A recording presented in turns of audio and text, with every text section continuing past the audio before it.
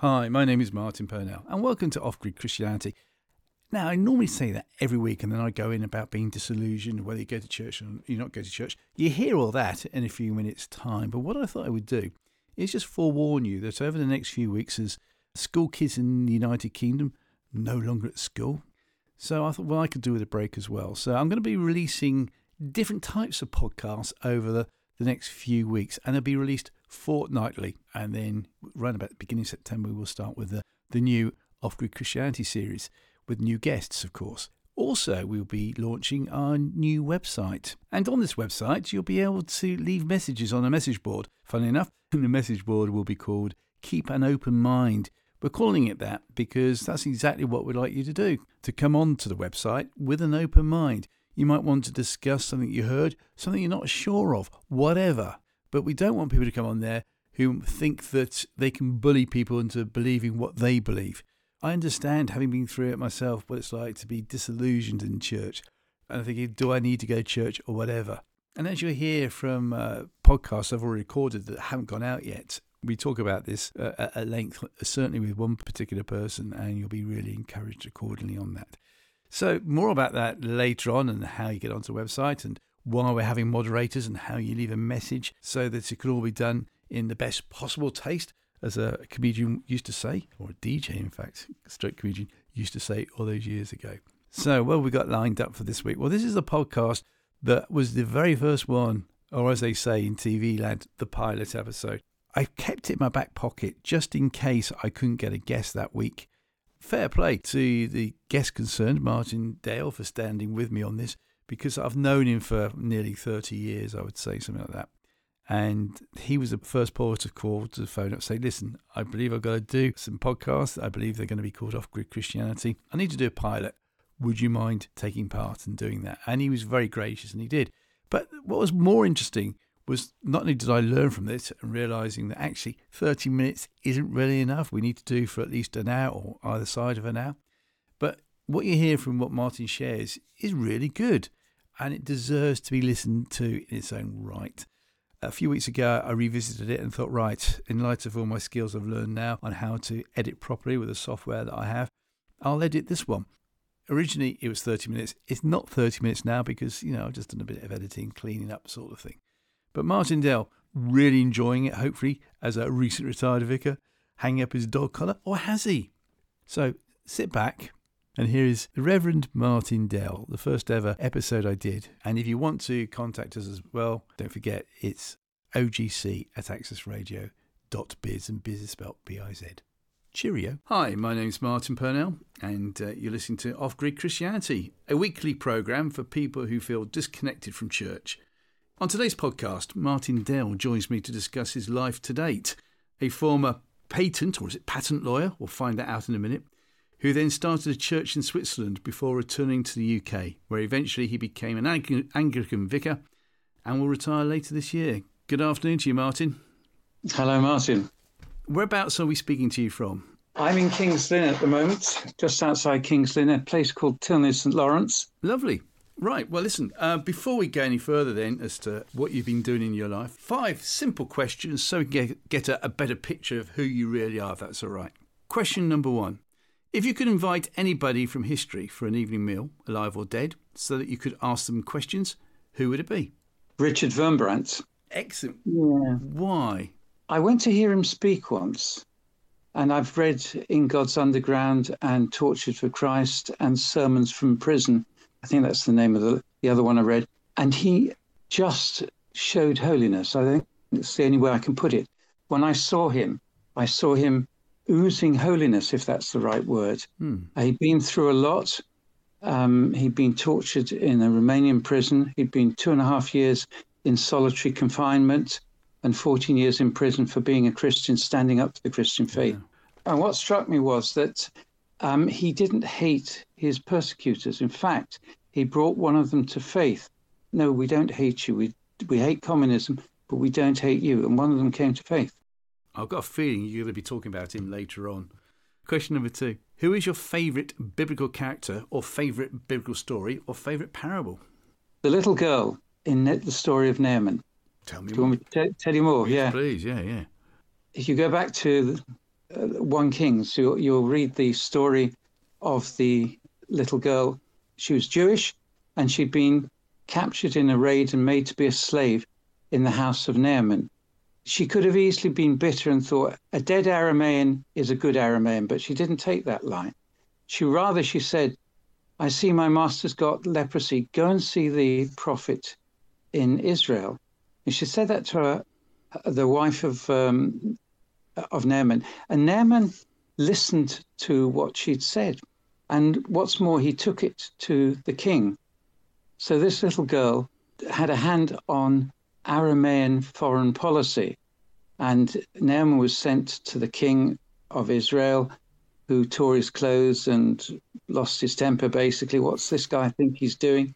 And then Elisha said to him, send him to me.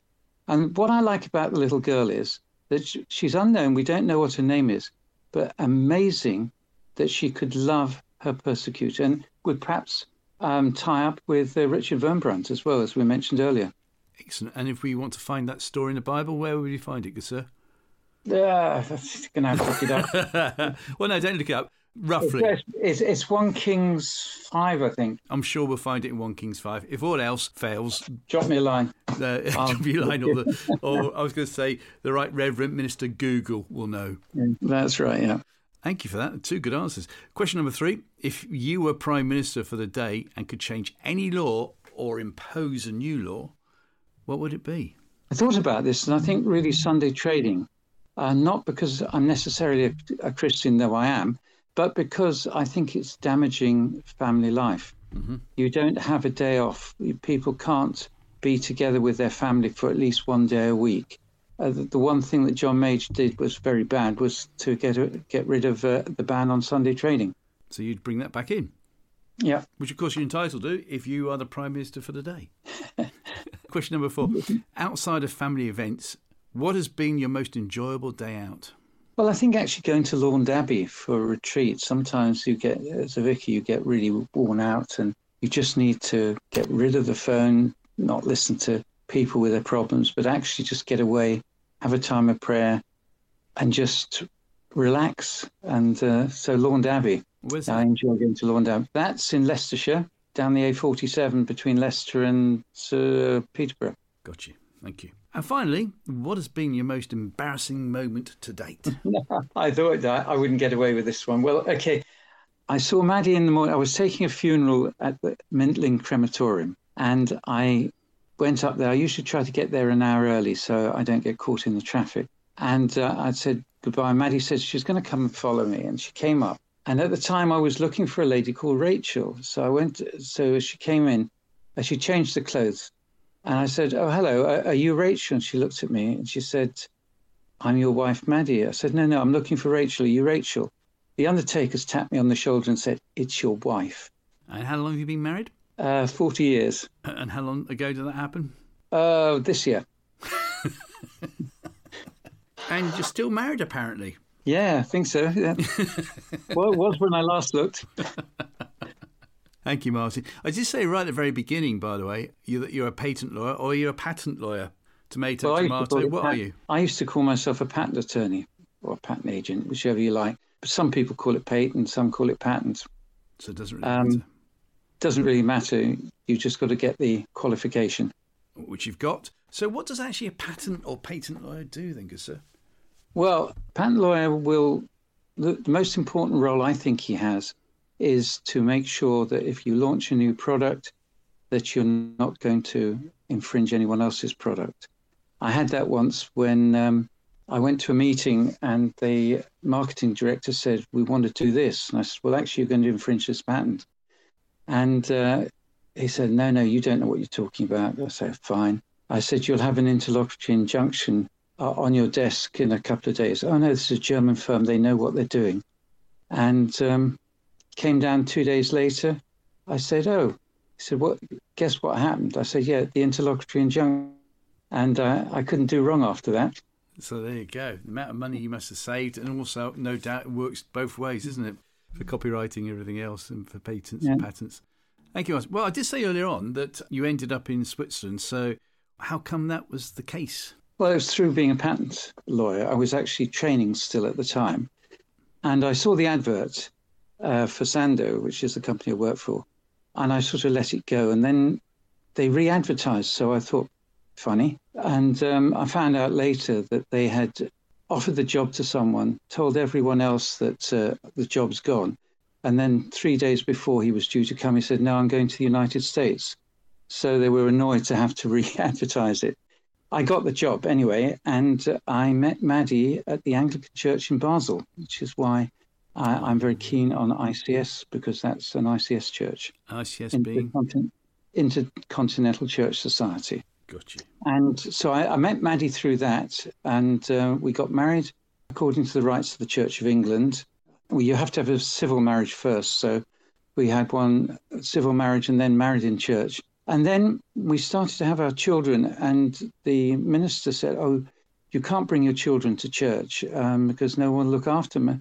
We had people queuing up to look after the babies. And eventually I thought, well, we can't stay in a church. You know, you're saying Maddie should stay at home or you should stay at home with the children. I'm thinking, that's not what church should be. So we left and we joined a Pentecostal church in Rheinfelden. And we got involved in a Pentecostal English church there as well. From that, I started to lead worship, things like that. And then I felt a calling to start the English Charismatic Fellowship. And my friends left me. Friends from church didn't want to know us. I think there was only one couple that stayed with us as friends from our Bible study group. What? You know, you're not, well, they thought I was getting above myself. Yeah. And yet I felt God was calling us to do it. And actually, I had a time of fasting. I've never been able to do it before or since. For a week, I was able to fast. And when it was lunchtime, I'd go down in my study and pray. And eventually, one Swiss Reformed pastor was willing to give us a go. So I shared my vision with Johanna Schwalina. And Johanna said, yeah, come to church on Sunday and perhaps do a song. So we did a song. I still remember it's El Shaddai. Mm-hmm. And then a young man in the congregation came up afterwards and stuck 3 verses on my guitar. He said, the Lord's given me these 3 verses for you. The first was from Isaiah 43, I think it says 42, something like that, where it says, behold, I'm doing a new thing. I'm causing rivers to flow in the desert. The second one was, you will reap where you have not sown, from John 4. And then the last one from Exodus, the Lord will fight for you when you're silent. I wish I'd listened to that one a bit more. I got into scraps with Christianese. Anyway, we started the church as a charismatic fellowship. And with time, we suddenly realized that we got the vision wrong and we should be reaching the refugees. And so we started going into the refugee camp. We firstly did it in Rien when it was there, but it was only open for a couple of weeks, and then they moved everyone to Basel. So I went there. I went to the camp. I rang up the camp commandant and I said to him, you don't know us, but we've started a new church. We'd like to invite your refugees to come to church on Sunday. Would you give us a go? And if you don't like us, fair enough. He said, that seems a fair deal. So the following Monday, we went in on the Saturday, invited them to come to church. The following Monday, I rang him up and said, how was it? And he said, my people say you're great. And eventually I got a special pass to go in because the lady doctor who was running the camp, who was the psychologist, said they come back from church much better suited to be able to live in Switzerland, having been to your church. Well, there was one guard, we used to call him Dumbo. I hope he doesn't listen to this podcast. Well, I'll say it's spelt differently then, shall we? And what I said, we said, he used to say, oh, no, oh, you're here again, sort of thing. And Maddie got talking with him. And he said, I'm really trying to find a flat in Basel City. I live too far away. So we get the free post used to come around in Rien where we lived. And she collected a couple of these. And next time we went in to invite the refugees on the Saturday, she said, look, these are for you. And he stopped and said, for me. And he could see there were housing that he was looking for. And he said, stop, you two. And I didn't go in. He said, stay here. He walked into the dining room. He said to all of them, you church tomorrow. And he was really on our side after that. Wow. Small thing of giving him a newspaper showing the flats that he could get in Basel. Wow. Obviously, from Switzerland, you then come back to England, and eventually you become an Anglican vicar. And I'm just thinking, from what you've seen from Switzerland and from the UK, you mentioned earlier on that people were telling you, at the beginning of your ministry, they didn't think you should be doing it and you're losing friends. Mm-hmm. How does that resonate with you today, bearing in mind that we've just come through COVID, through the isolation of lockdown? How does that resonate with you, what you've been through? Well, I think there's something to be said for the ordination system.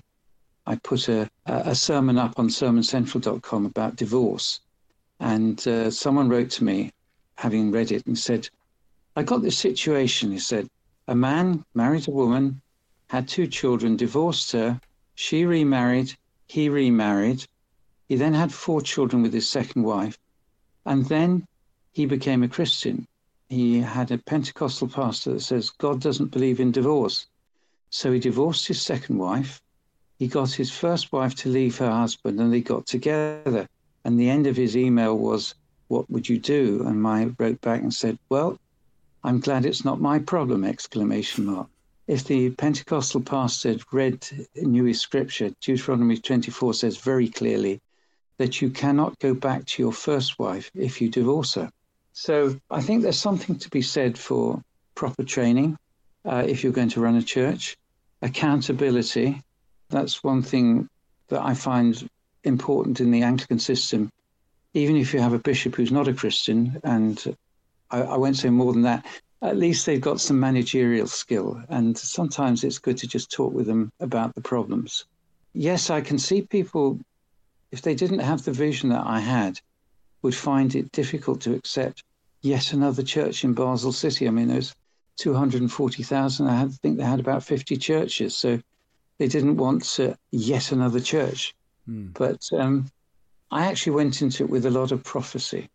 And without that, I wouldn't be where I am today. When you say a lot of prophecy, explain more by what you mean by that.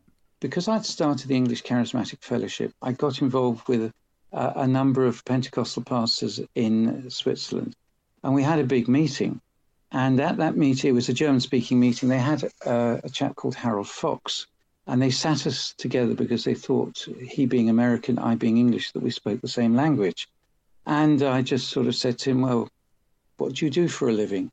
And he said, he introduced himself, I'm Harold Fox. And he said he was a prophet. And without thinking, I said, have you got a word from God for me? And he said, yes, you won't be in Switzerland much longer. I looked at him, my mind was saying, this guy's out to lunch. I've got 2 houses, a steady job. What's this guy talking about? And I argued with Maddie in the car going home. What's going on? Anyway, 3 days later, from some headhunters, nothing to do with Harold Fox at all.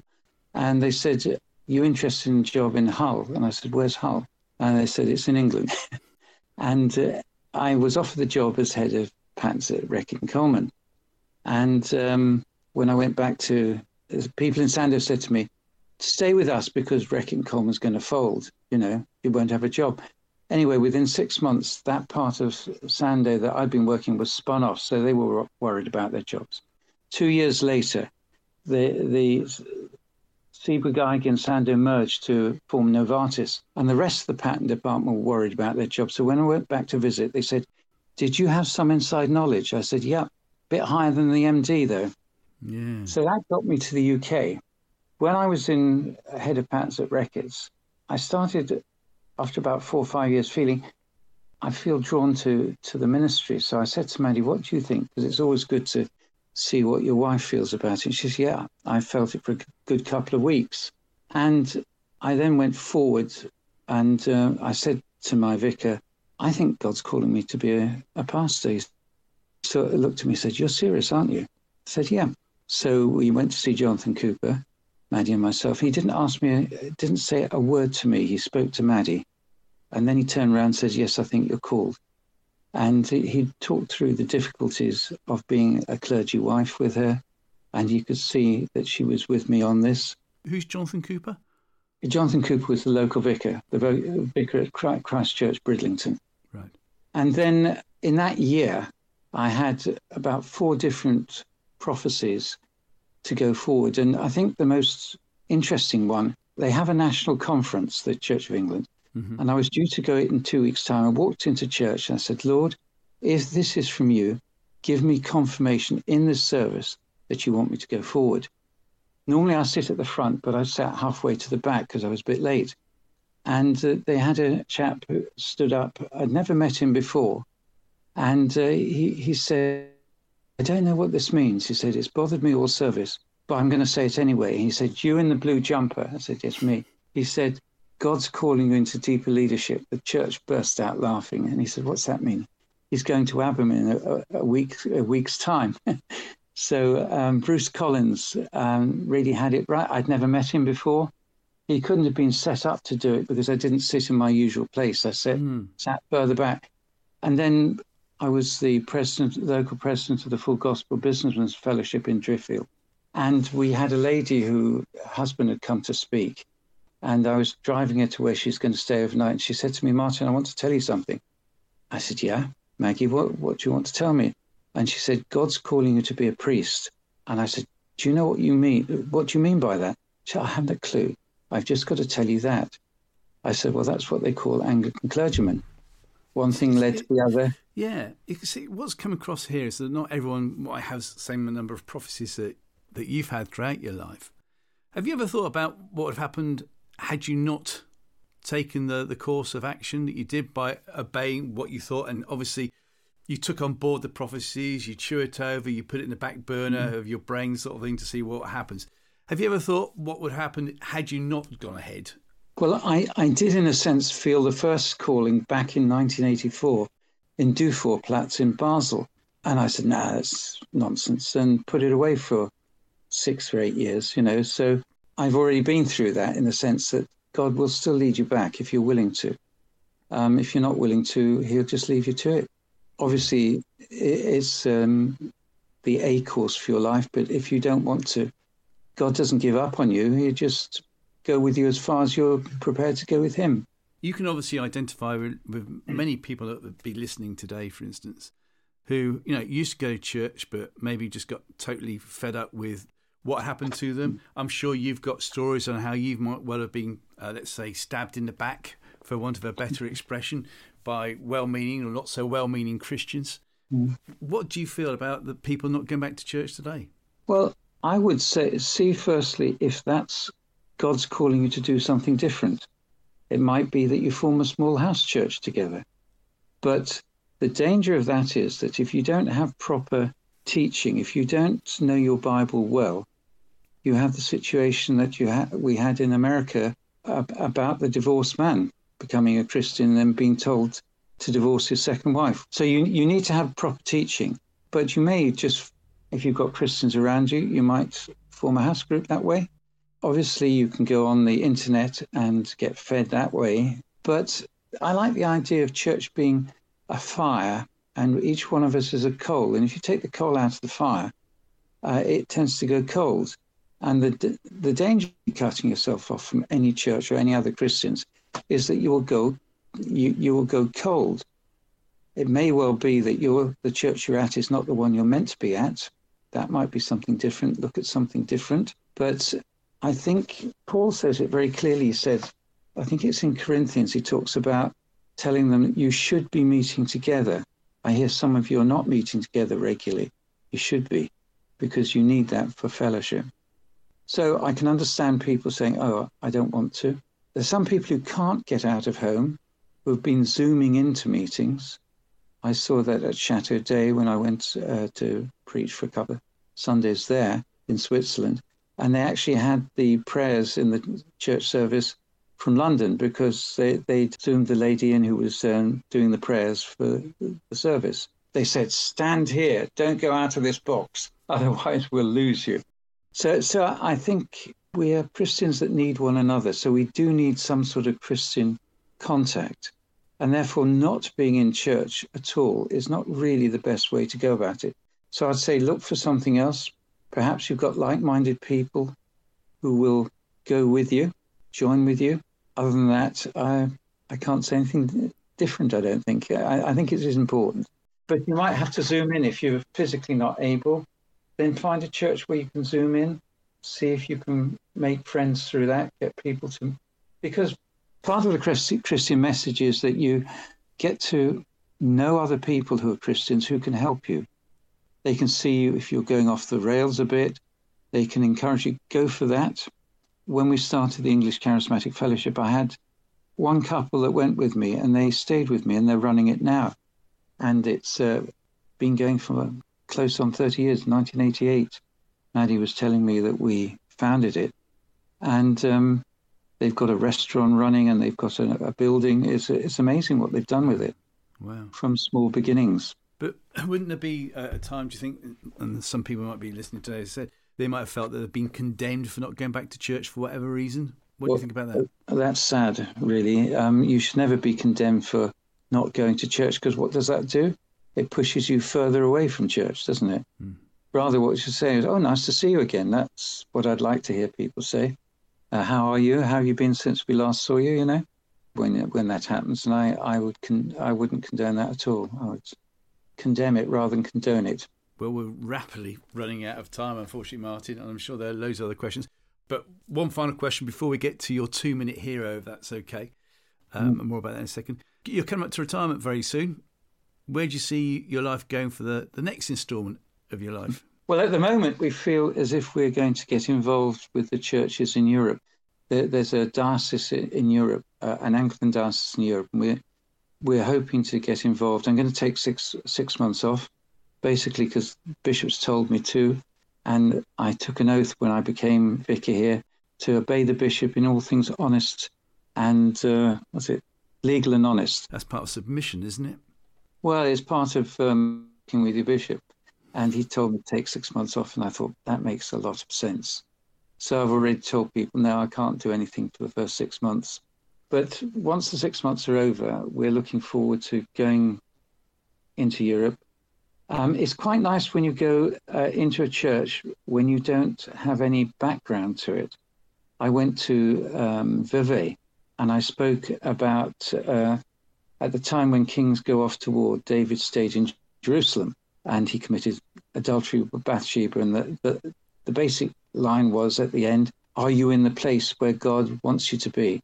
And a number of people came up and had a chat with me afterwards and wanted to talk it through. So there is a big advantage that if you're not known and you know that they know it's a finite time that you're there, they may well share a lot more with you than they would with their local pastor. Well, I'm sure your congregation, your flock, as you're a vicar, will be looking forward to sending you off on your merry way, in the nicest sense of the word, in the next few months. Martin, it's been an absolute delight listening to you today. I'd like you, please, if that's okay, something I used to do on the radio years ago when that was my occupation. I'd always ask a guest to give a 2-minute hero slot. And basically, you're no exception. You're going to be asked to do it. I've got a feeling I know who you're going to choose. Martin, thanks for the time again, and I'll leave the rest of the time to you. Thank you. My name's Martin Dale. I'm vicar in Tilney St Lawrence near King's Lynn in the East Marshall and Benefice. My hero is Richard Wurmbrand. Richard Wurmbrand was born in 1909 and died 91 years later. He was a Romanian pastor, and I was amazed by him. His story roughly is that he got converted just before the Second World War. He was Jewish in background, got converted and became an Anglican priest. And he was evangelizing to the communists who took power after the Second World War, and they put him in prison. And he had 2.5 years in solitary confinement. And what amazed me was that he wasn't bitter. I could see people being bitter. Maddie and I have worked in World's Prison, and we've seen people who have been bitter about their imprisonment. But he was put in prison. He was tortured, and he just had this holiness. But the one time I saw him preach, he had a holiness that I wish I had. And so that's why he's my hero. Martin, thank you very much indeed for joining us today.